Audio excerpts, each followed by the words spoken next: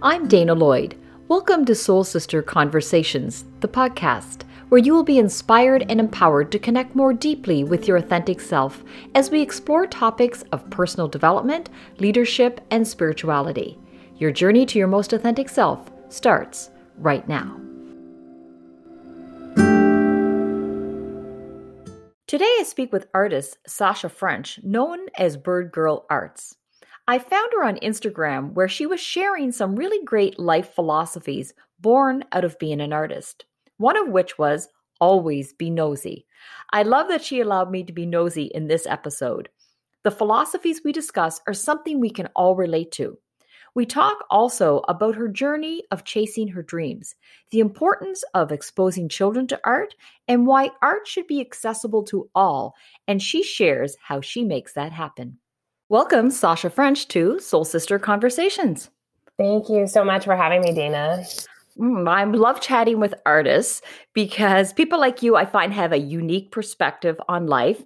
And you have some really great ideas about life and philosophies that we'll get into shortly that we chatted about in our pre-conversation. But first, you are otherwise known as Bird Girl Arts. I know that's your handle on Instagram if people want to follow you there. What is Bird Girl Arts? Why Bird Girl? What is it that you do? Well, that's a very personal inside part of who I am, which is great. I have an art practice that involves my whole family. My daughters are really young and they're always with me when I'm making art, which I think is great because it pulls me, forces me to act like they act.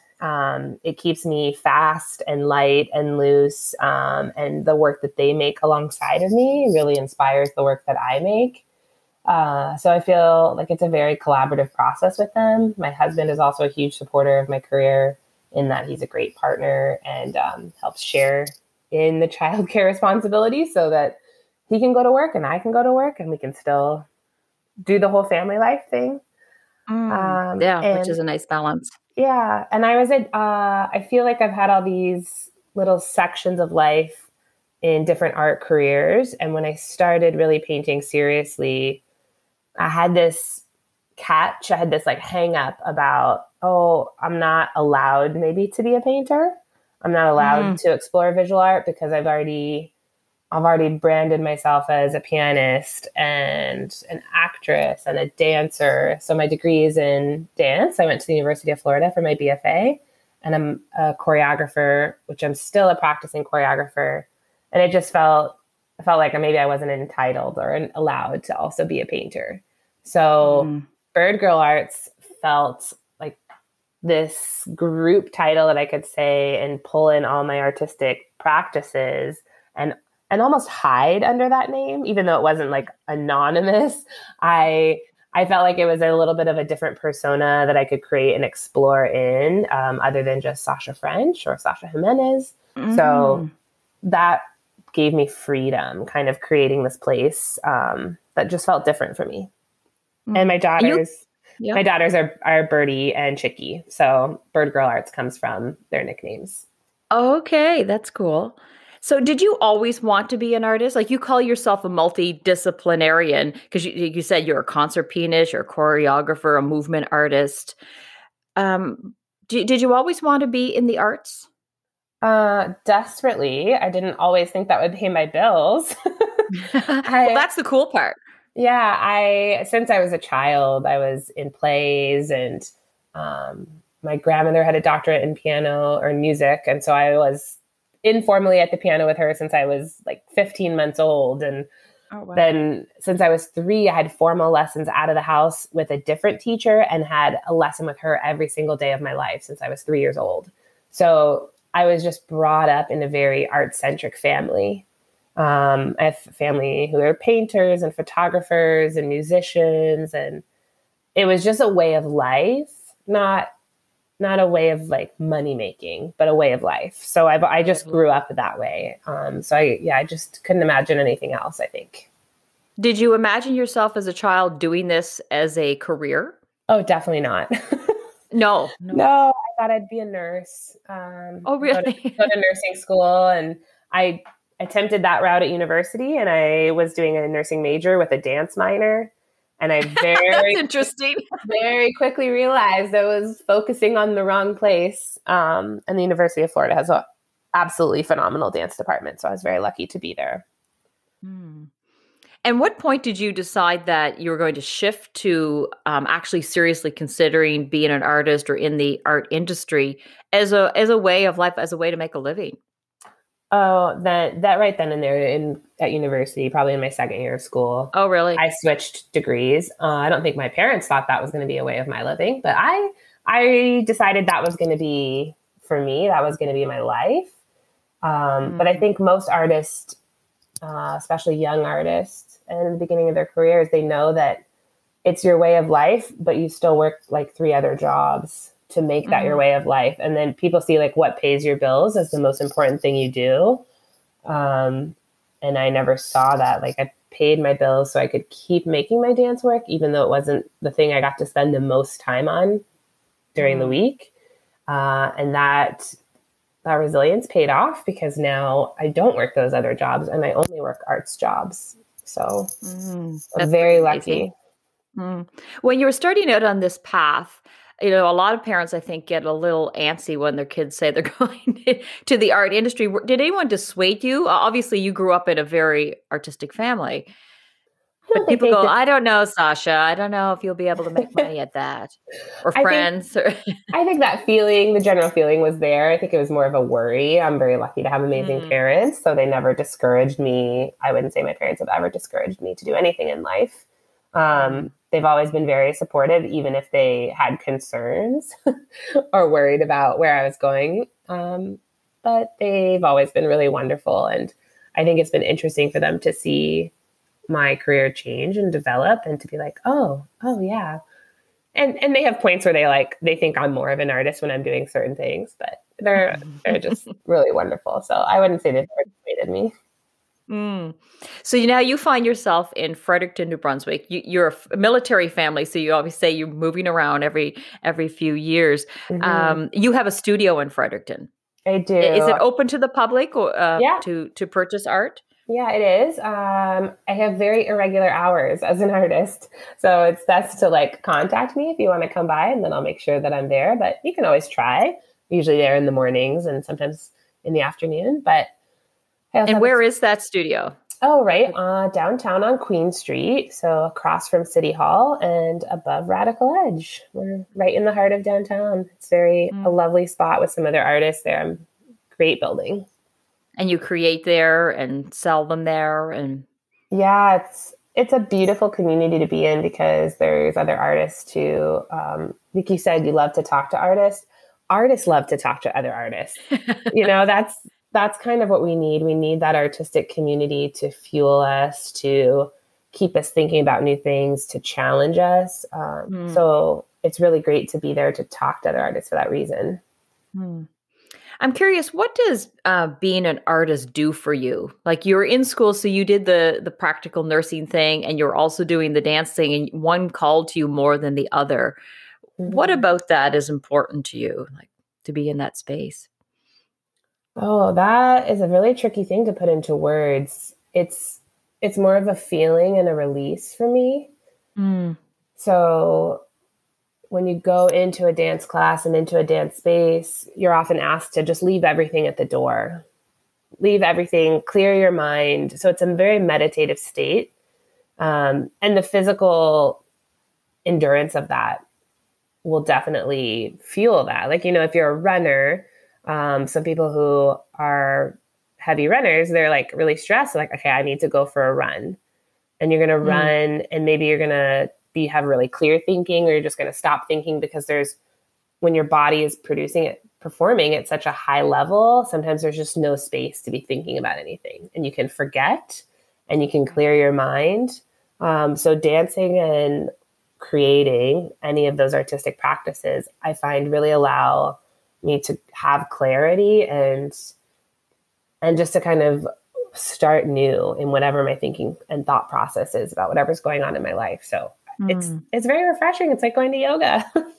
Yeah, well, it's funny that you say that because I'm thinking of yoga as you say that because you call it a release, and I was going to ask you what is that, but I get that I know when I do yoga, you're holding these poses, you actually can't think about anything else because you're like, okay, I'm balancing, I'm pushing in, and I realize that's the value of that you said it's a very meditative state.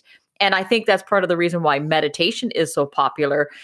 People want to get that release. They want to get away from all their thoughts, although people find it very difficult to meditate. But I think that's the beautiful thing about these artistic spaces like dancing or doing yoga. It does it for you. It brings you Mm-hmm. into that state so I get that release so that you can get the clarity. Yeah. And personally, it feels very selfish because my art practice is so satisfying for me. Uh, it's It's like, selfish. it feels selfish because I'm like, oh, okay, I'm going to go in here to work, but I'm really just like zoning out and not thinking about anything and painting or creating a new movement work. Like it just it's so delightful and it feels so, like you said, going and taking a yoga class. Like it just feels for me that it's so delightful for me. It feels unfair that it's my work. I think you are like so fortunate that it's your work because I think that's what so many people try to get to is, do what you love and love what you do, that they would love to know that going to work is a release versus taking on some burdens, right? Yeah. So hence we actually have to create space by going to yoga or exercise. Sometimes I can kind of feel energy building up and I say, I just want to run. I'll say to my husband, I just want to put my shoes on, like literally just run down the street just because it feels like there's something that needs to get out. So I understand that release piece of it.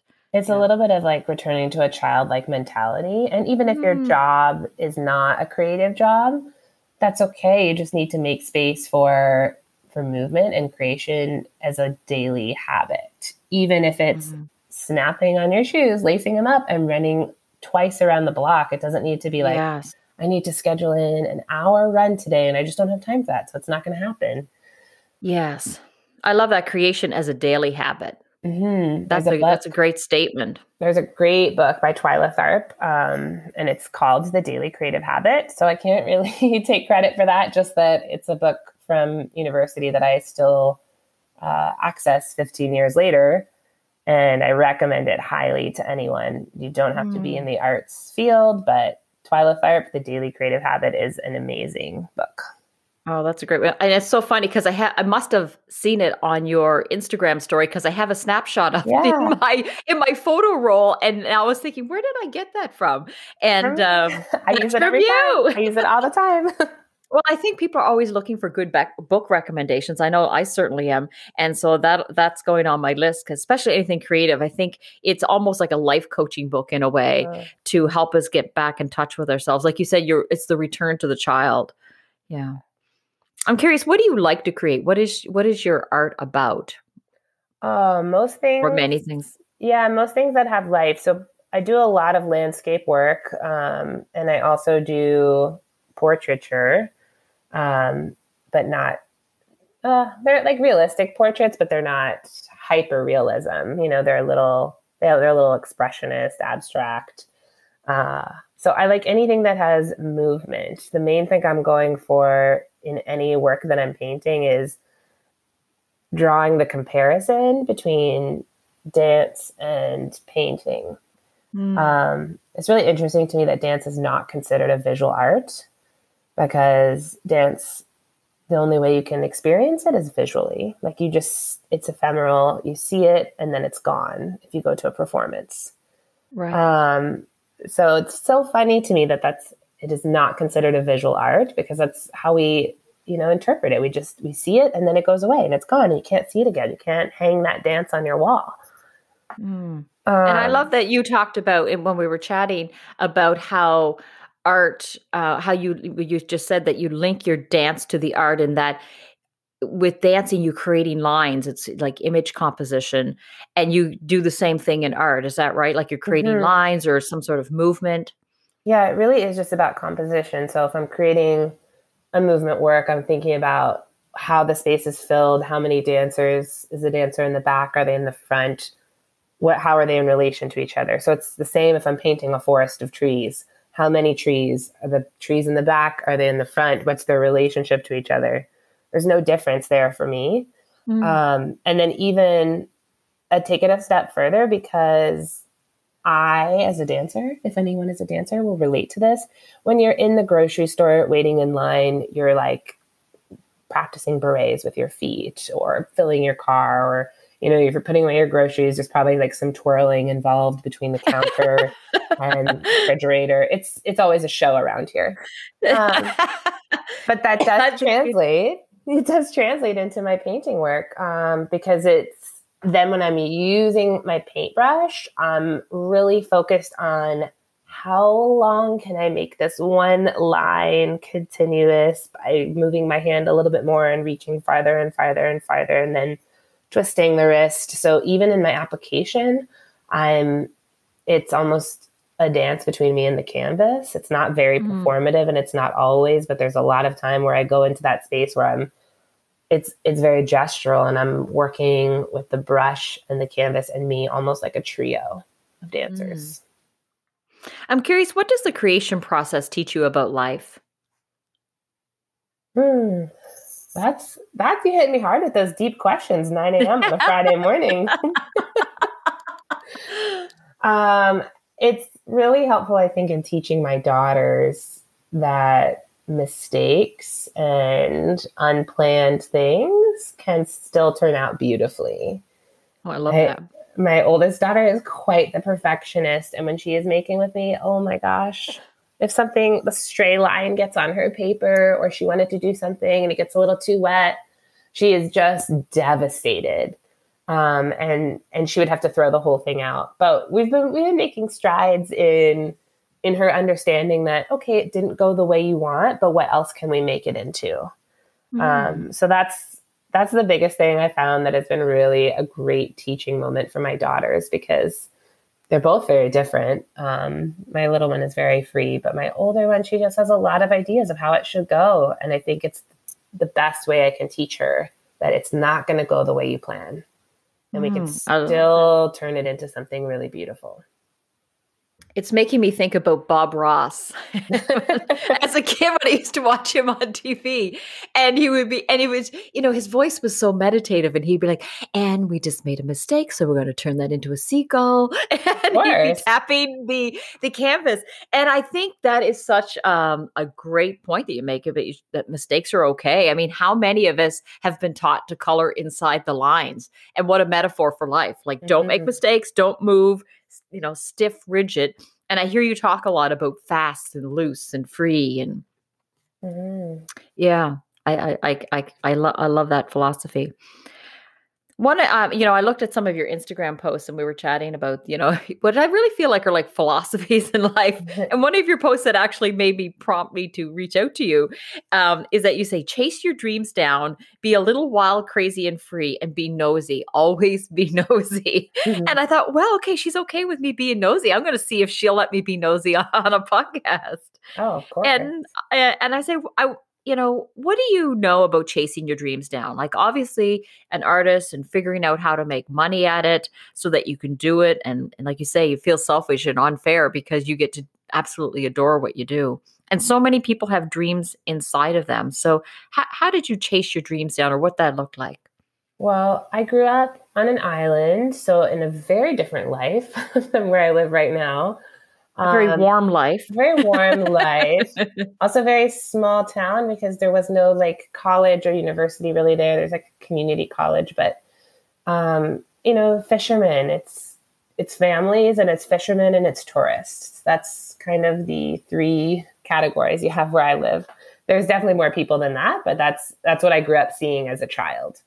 And so I really longed for exploring a wider world than that. I wanted to see huge groups of professionals, and huge groups of artists, and huge groups of musicians and athletes. I wanted to see those places. So when I left for university, it was just like eye-opening for me. And I always knew I wanted to I thought I'd move abroad and live in Europe. I did leave the States, and here I am in Canada, not quite Europe. But we do move all the time, and it really fulfills the passion of curiosity that I have for life. It's very hard to leave because the communities that we've created, like been able to be in each place we've lived, have been so wonderful to us. So it's always really difficult and heartbreaking to leave. But I wouldn't have had the luxury of that community had I not moved here for this brief bit of time. So that's what I always remember, is that like I would never have known New Brunswick. I would have never have gotten to explore Odell Park. I would have never met the wonderful people that inhabit Fredericton. Never gone to PEI, never gone down to St. John and seen all the cool street art. And I just would never have had that. And when you weigh those two things, like leaving or not having it, obviously not having it is the bigger loss. So I'm grateful for these little explorations that we have of being nosy in new towns. Who did you have to become to chase your dreams? Once you started on that path, you said there was some worry, but was there just a confidence within you that you'd be able to live the life of your dreams? Yeah, I think it's something you have to remember to teach yourself about every day, because there are days where it's harder. And you want to give in to maybe like sadness or feeling like, oh, I wish I could do this, or I wish I could do that. But if you just keep reminding yourself and telling yourself like this, it's a choice. I really do feel like you have a choice to be happy. So, and of course I allow myself sad days. I don't mean that I'm, always forcing the smile. I allow myself to have those sad days when I need them. But then I decide that, between the two, I really do prefer to be happy. So I'm going to choose happiness today, even if it's not the best day. Like, where can I find these small moments of happiness? And that's kind of my path of daily that I try to pursue. You said it's important to be wild, crazy, and free. How does that show up in your life? I'm imagining you've already depicted that a little bit, like you twirl as you bounce over to the fridge. How else does that show up? How does it show up in your artwork? Oh my gosh, I saw a video on Instagram the other day about this guy saying, I met this girl 10 years ago at work and life has never been the same. And she was rolling around on the kitchen floor. I had a good chuckle because I could really identify with that. I think the wild and crazy and free is that they live pretty flexibly. You have to have some kind of schedule when you have little kids, but yeah, they're great. They have grown up in the studio with me. I taught through both of my pregnancies till I was like 8.5 months pregnant with my first daughter and 3 days before my second daughter was born. And I mean like a full teaching dance schedule. So that was pretty comical to see me in the studio like that. And then I went right back to work when they were both 2 or 3 months old, and they would go to rehearsals with me if I had a show. I've been on stage with my baby, breastfeeding her under the lights while they do tech rehearsals because that was the only option I had. And it's a choice of like the wild and craziness. Like that is wild and crazy to just strap on your baby and say, all right, let's go. It's not so easy. But I was unwilling. Well, first of all, we don't have family usually where we live. So it's not so easy to just be like, I'm going to drop the baby off at mom's and go to my performance. So if I didn't have that option, I wasn't also willing to give up that other side of me. And I knew it would be hard and crazy, but it's been really rewarding. And I think it's been rewarding for my daughters to see that, to see like, I value them. I value their time with me. I want them to see me working hard. I want them to see me like chasing after every opportunity. Yes. I don't have the luxury of like just building up a career and like being like, oh yeah, such and such, this person, we know her. We can like reach out to her for this opportunity because we've worked with her for 10 years, like we're only in a place every a few years, 2 years, 3 years, maybe 4 years if we're lucky. So I usually have to hit the ground pretty hard running to chase after those opportunities. And I want them to have that same like drive and passion to go after what they want in life. So I think it's been great that they've grown up with me doing that. Yeah, seeing mom chasing her dreams. I mean, a great role model for sure. That yeah, dreams don't stay on hold. You said you all, being nosy, be nosy, always be nosy. Hmm. What does that mean to you? Curiosity? Curiosity, yeah, it's a really great way to get in places and to know places. Like the more you know, the better. If you want to go somewhere and find out somewhere and talk to somebody who works there, like do a little research before you go in. Find out, what is this place about? Is this a place that I want to like spend some time in? Who works here? What are their mandates? And it's a great way to get to know people. For me, like starting over again with people all the time, I have to get to know them quickly, and you want to know the things in their background. I'm actually doing a portrait project right now that'll be completed before we move, because I'll have an exhibit of it. And I spend about an hour with people, doing a full just speaking interview and taking some photos. So kind of like this, being nosy, asking them all about their lives. I have some really specific questions that I ask that are important to the project. But for the most part, I just want to hear them talk about themselves for an hour, Mm. which is so nice and freeing, because sometimes we feel like, oh, I can't just talk about myself. Like I need to like reciprocate and ask about you or this or that. But when someone just gives you permission to say, tell me all about you, tell me everything, I'm here to listen, I want to listen to Mm. you, and your words are important, that is really, really freeing for the other person. And it kind of can unlock something. So I'm sure you can identify with that, because you do that same thing. I absolutely identify that. I think a lot of people can identify, but I often hear people say, "Oh, don't be nosy," um, Mhm. and it's not nosy for the sake of wanting to know your own knowledge. But what you're No. pointing to, you said, where else do when someone say, "I want to know about you"? Where else do we get to talk about ourselves when someone does that? Like that happens in leadership. That's how you connect to people. When you know people better, you can lead them better. You can connect with them better. Hmm. And I think it's such an important way to see people. Yeah. Right. You say, like you're saying, let me listen to you for an hour. And you're really saying, let me see you. Let me know what makes you tick. Right. I mean, how often do people get to do that? Not very often. And Not very often. it's been for me like that same selfish feeling, which maybe you feel, but like, I'm going to block everything off of my schedule. Nothing else matters in this moment. And I'm going to sit down with you and Mm. like just reveal yourself. I'm so excited. I'm excited to see these things about you that I never known. And I've done them with people I've known. I've also asked strangers. So I've gotten to sit down with complete strangers who I have no context of and know zero about their life, and then just get this like deluge of an hour of their life. And it's been, oh, it's like sitting down with the best memoirs.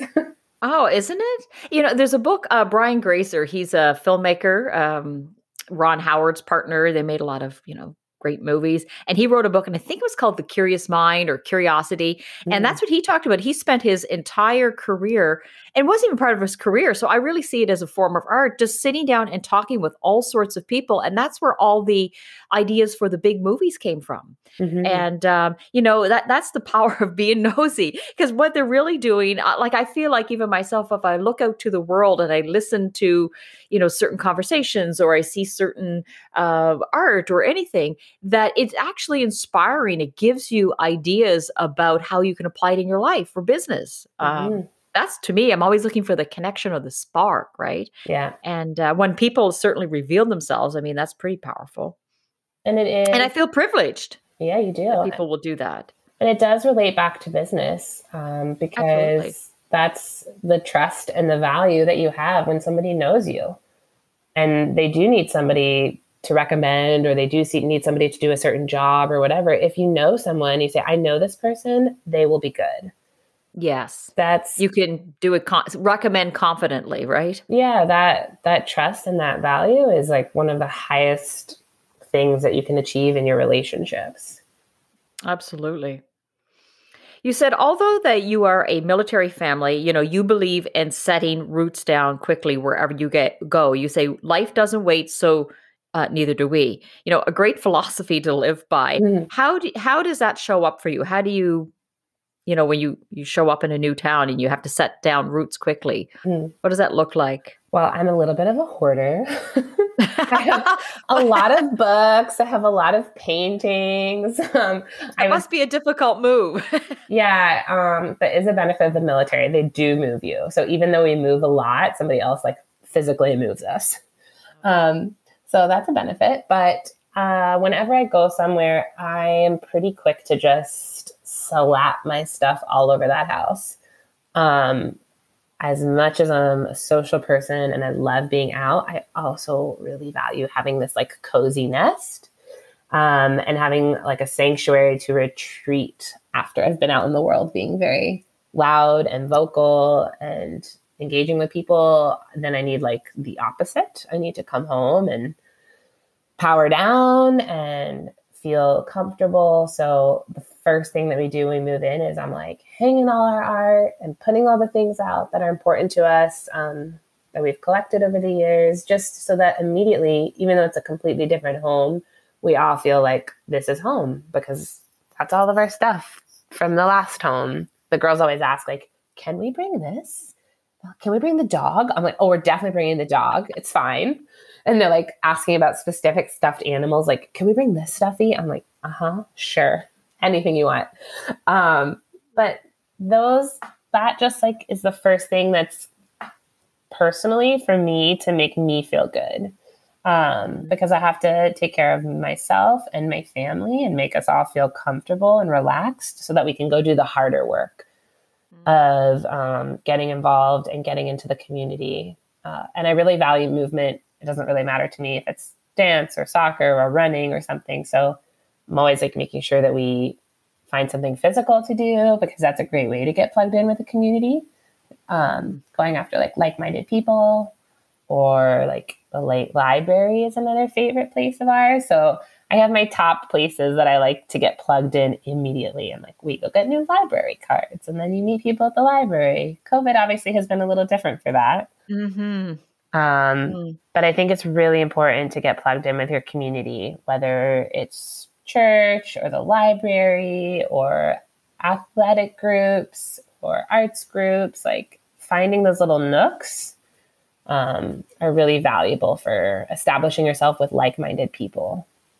Very quickly. Yeah. Mm-hmm. Because I love the idea. You said we don't have the luxury of waiting, right? Life doesn't wait for you.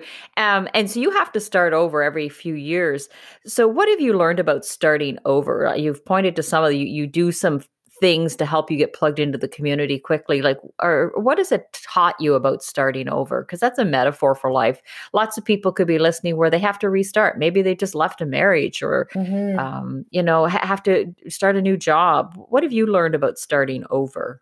Oh, that you can do it as many times as you want. It's perfectly okay. I love it. It feels scary to start over, and that kind of circles back to when you were asking me about Bird Girl, when I felt really nervous to start calling myself a painter. I felt more nervous about that than like moving and starting other places. So in those senses, I would say like, just go for it,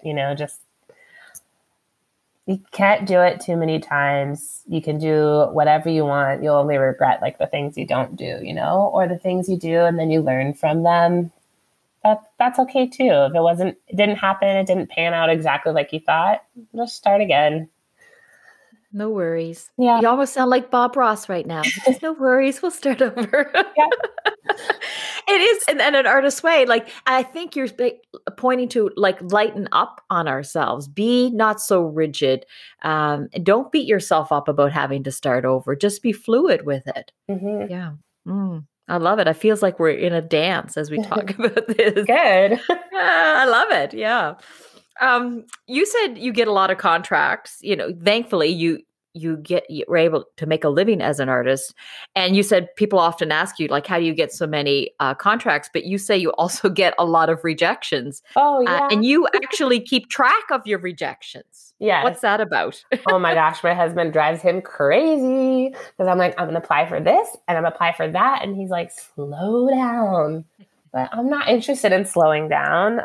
And yeah, there's just so many amazing, talented artists out there. So even in your own community, if you apply for something and you don't get something, oh, it's like a stab to the heart and it feels so personal and so painful. But really, it's usually because there's so many equally wonderful applicants. So you have to kind of get into a mindset about that of there's a lot of people going for a lot of things. So I'm only going to get a small fraction of the things that I apply for. So if I'm only going to get a small fraction of the things I apply for, if I want more things, I need to apply for way more things. It's just like mathematical in that sense. It's true. And it's very hard to do those applications. They're not usually easy. They usually require quite a bit of paperwork and research, and your CV is always changing. And depending on what you're applying for, your application shifts a little bit because you want to, maybe it's like more installation focused. I want to focus on my installation background, or if it's more dance focused, I need to really present my dance side. So it's never just like copy paste from the last application. It doesn't work like that. Right. But you're pointing to how it's worked, like applying for a job, applying for a contract, a grant, anything is about, adjusting things. And it takes works. But I think when people look at those who are successful or who are getting things, they don't see what is behind that, which is all the rejections you got. Or, so, and you keep track of your rejections. Why do you do that? Oh, because it's so nice to look back over the year and say, like, I went after these 3 pages of opportunities and I got, 7 of them, or whatever the math ends up being for you. Mm-hmm. But if you didn't go after those 3 pages, you would have had 0, maybe. Right. Like 7 opportunities might be 7 big opportunities that fills your year. Because, they're not always like a short little contract. It can be a longer thing. You're not sure. Everything has its own value. So I love. So is it a way to is it a way to lift yourself up? You don't get overwhelmed by the fact that you had 3 pages of rejections. You look at, oh my gosh, I won 7. Yeah, and also a record of the work that I did for the year. Because sometimes you feel like, did I do enough? Did I spend enough time with my kids today? Did I spend enough time in the studio today? Did I spend enough time cleaning my house? Did I do enough? And that is a record for me to look back and said, I was enough. I did enough that year. And I had wonderful things that came out of it. And actually, out of rejections, good things come out of it. Sometimes you don't get something and you apply for it again. And the next time, like, we remember your application from last time and we really liked it. We're so happy you applied again. Like if they only have 5 people to pick and you were in the top 6 and you didn't get picked, the next time your application comes through, now they're getting to see your stuff a second time. So they're getting a more in-depth view. And I've learned something from every rejection that I've ever gotten. Like, I always learn how to do it better the next time. Like, oh, okay, I attached that way and they missed it. I should never attach it like that again.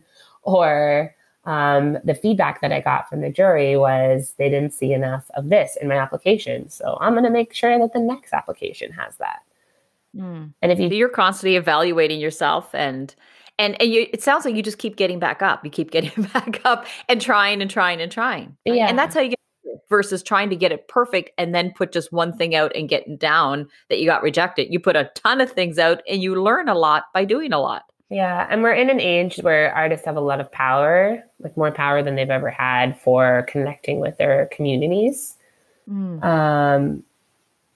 I mean, it very much depends on your personality. Like, some artists definitely still rely heavily on gallery representation because they're not interested in anything beyond being an artist. But as an artist, you really have to be a small business person as well.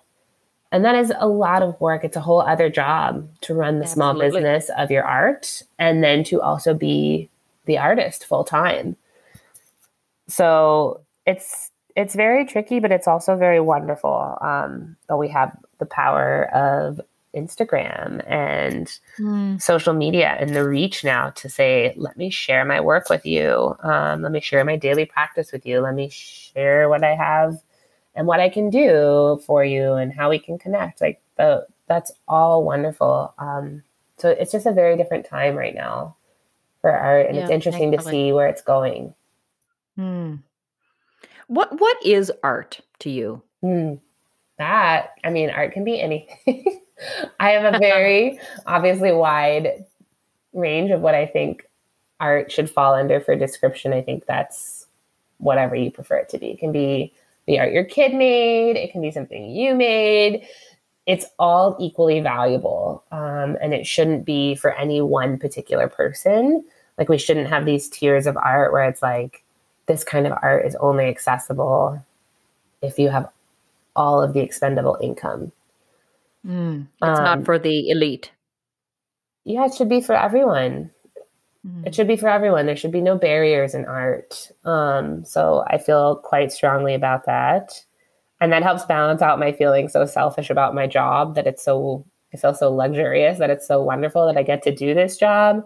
I strive really hard to make art at all levels, accessible to all levels.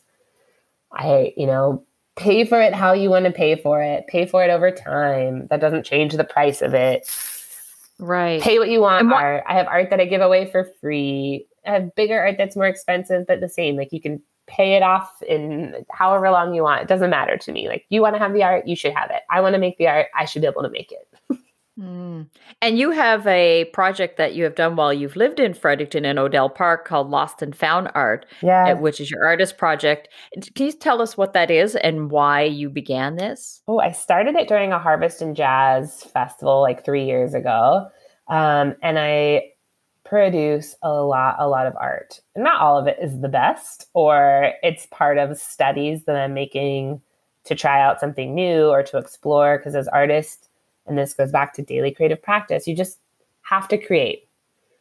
But that means I wind up with a lot of stuff. And to curb the hoarding, I have to actively get rid of it.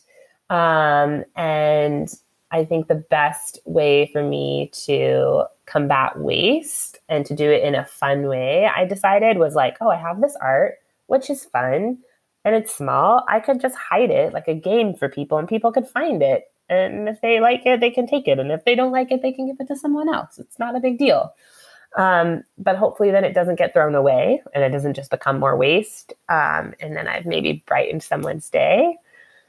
So I And you've started. hidden it in Odell Park? Oh yeah, well, I also do it downtown since my studio's Oh, do you? downtown. It's just convenient for me, but Odell is the other place I do it because we go there frequently for like walks, and that's a really fun adventure too. So I usually hide just like little pieces around here and there. And yeah, people email me, say they found it. They send me pictures. It's really sweet. Do you do like a treasure hunt? Like, I don't know if you tweet it out or communicate it somehow that the art's hidden and go find it? Yeah, I do. And then I usually go back and check so that it's not like I've never actually found it after a day or two. But, just to make sure, especially in Odell Park, that it's not like being left behind as like a trash item or something. Um, Right. but I usually place them and then I post a photo so that people know, or I'll place them and like give notice that I'm going to go do it. If I'm going to go in the afternoon, I'll say like, oh, it's a good day to hide some art. So that way, if someone's like, oh, I could go on my lunch break and take a walk, they can kind of have a little pre-planning for their day, or that they can stop by after work. And then I post a photo of where it is.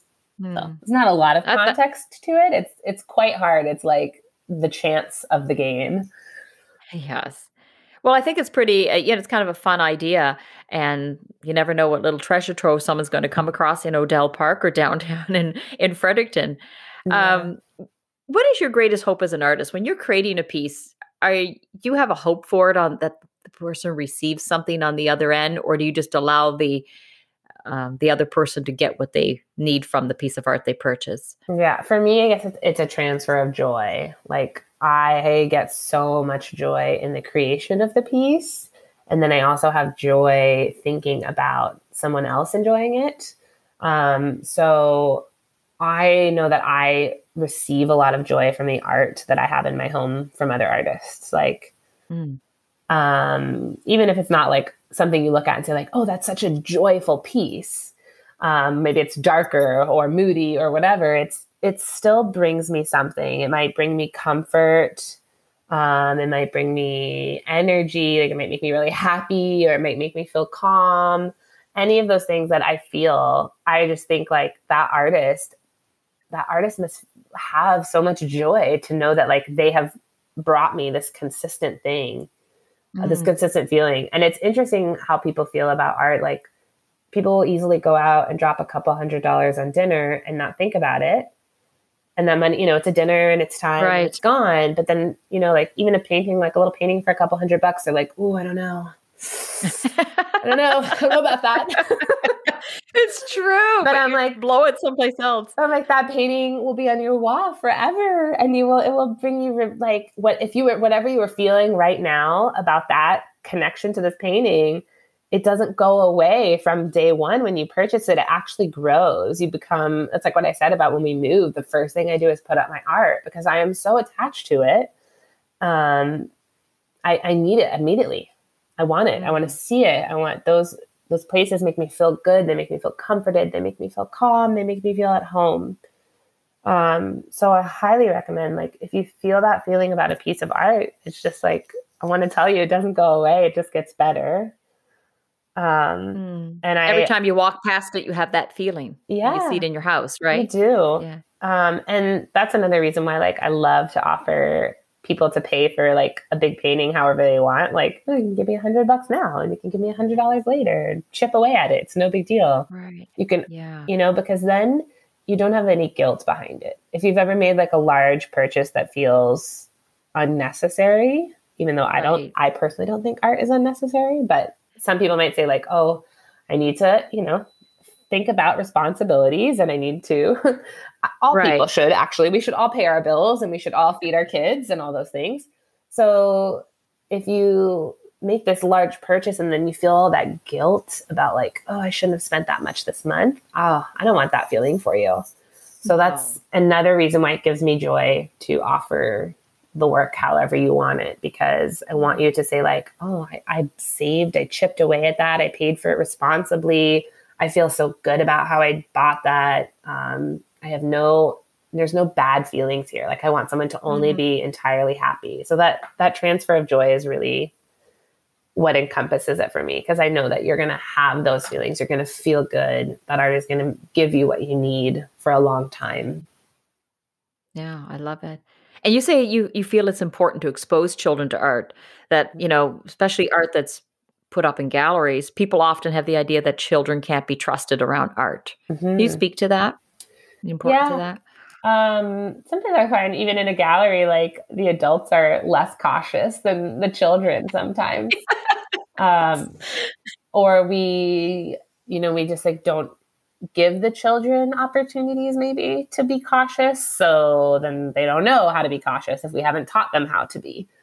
That's like our responsibility as a community. Like I take my children places so that they can learn from people other than me. Because if they just learn from Mm, me, that's going to be a very limited worldview. So like I want to mm, take them to places so they can learn from a gallerist or they can learn from the restaurant server or wherever we are. Like I think that they can learn something in that situation. And I love to paint on. I paint very textured, like very heavily, so there's a lot of texture in my work.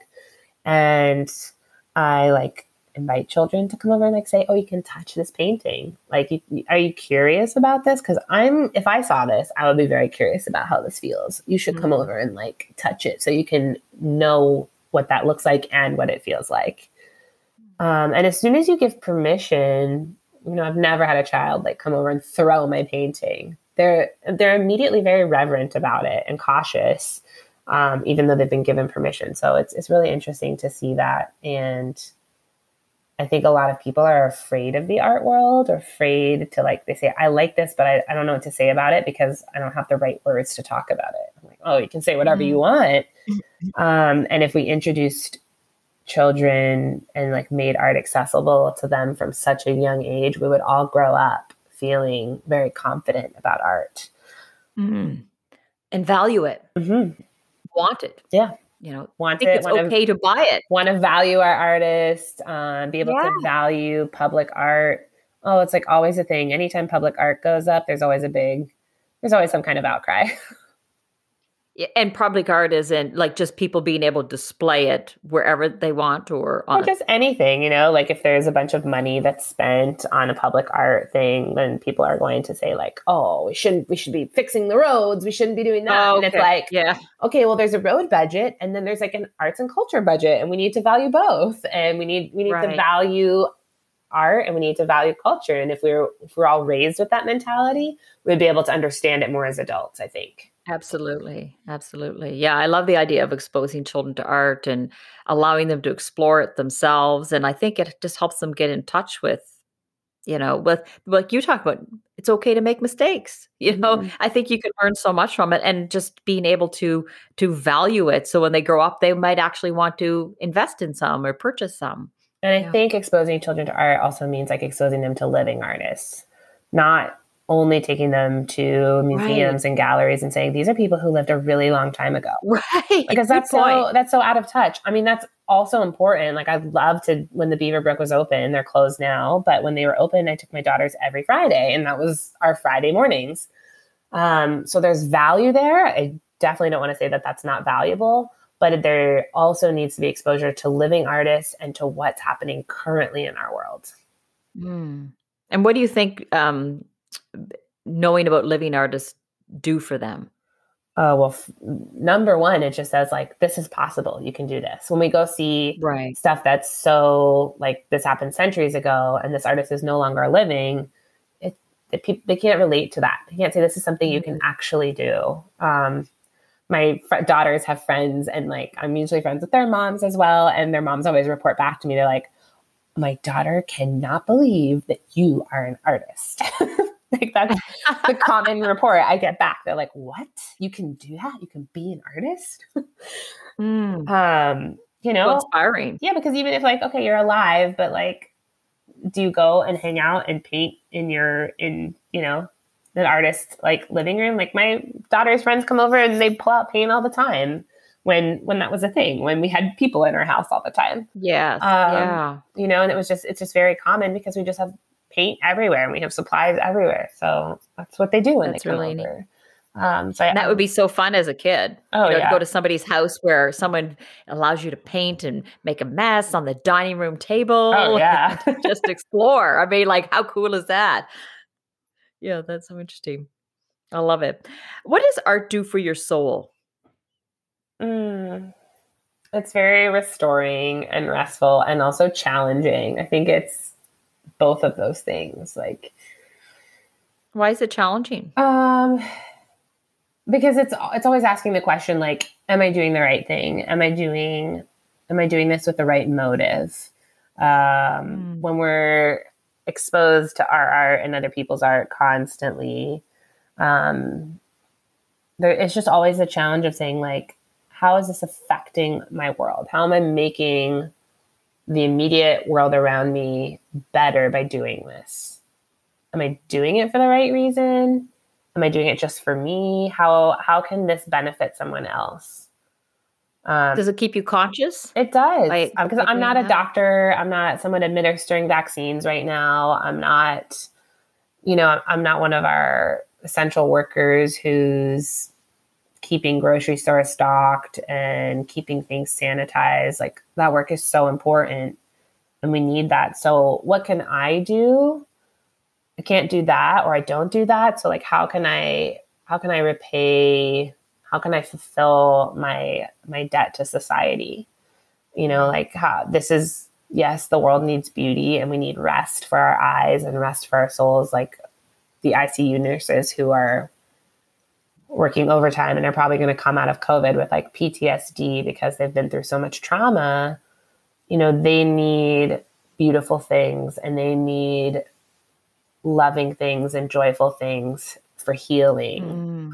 So I think it just always, I'm always trying to fight that battle in my soul of like, it's restful and restorative for me. But what is it for other people and what do they need and what can I provide? That's important. Do you consider yourself a spiritual person?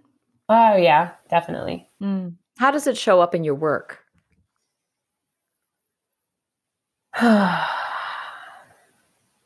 Only I think in the fact that I'm just very grateful for what I've been given. Like I feel undeserving of everything that I have. And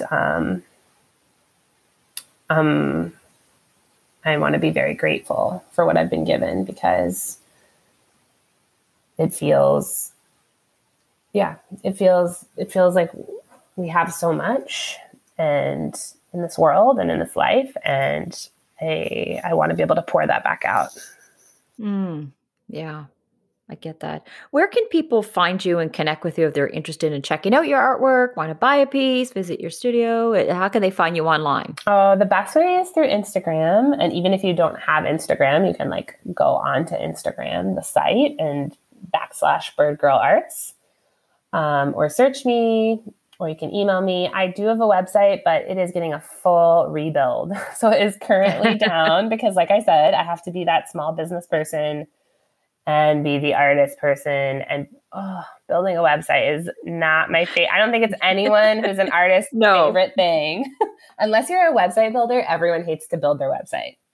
Yes. So I'm currently in the process of rebuilding that. But yeah, Instagram is the best way. I am on Facebook, and I do have email, which is sashajfrench@gmail.com. So I'm pretty reachable. I'm around town. I like it. Well, I've loved everything that we've talked about. I just have a last few sort of soul fire rapid questions. Sure. What have you learned about the power of being you? It's very freeing. The more that you find out who you are, and I think that really comes year after year. It's something to look forward to about aging, I would say. I'm not someone who I'm not afraid of wrinkles or the gray hairs that are coming. I think there are so many beautiful things that come with age. And I think that we understand and unlock something in ourselves with each passing year. So I think that's powerful there, aging. Freedom. I love it. Yeah.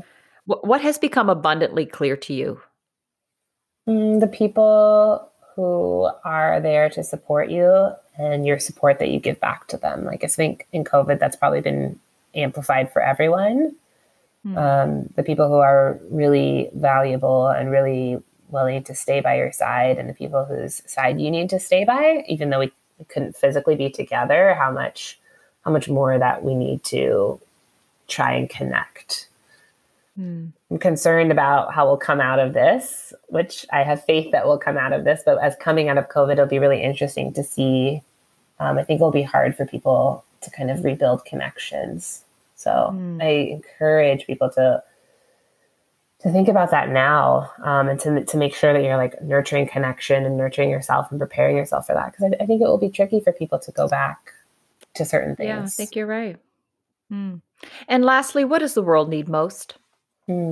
Just more kindness, and understanding, because even though we have a lot of conflict, or we can be on different sides of issues, trying to approach discord with understanding and kindness for the other person, and like having clarity about our thoughts that we're putting forward. We can disagree, but still trying to approach that with kindness. I love it. Well, thank you, Sasha, for giving me your time and sharing your perspective on a lot of great life philosophies and takeaways. And I appreciate you spending this time with me. Thank you so much, Dana. It's been a lovely morning.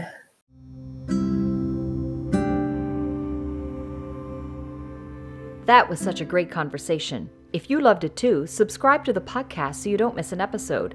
Please go to iTunes to rate and review this podcast. And if you want to continue the conversation, connect with Soul Sister Conversations on the Facebook and Instagram pages. You can also find me on Instagram and Facebook at Dana Lloyd Leadership, on Twitter at Coach Dana _Lloyd, and of course on LinkedIn. See you next week.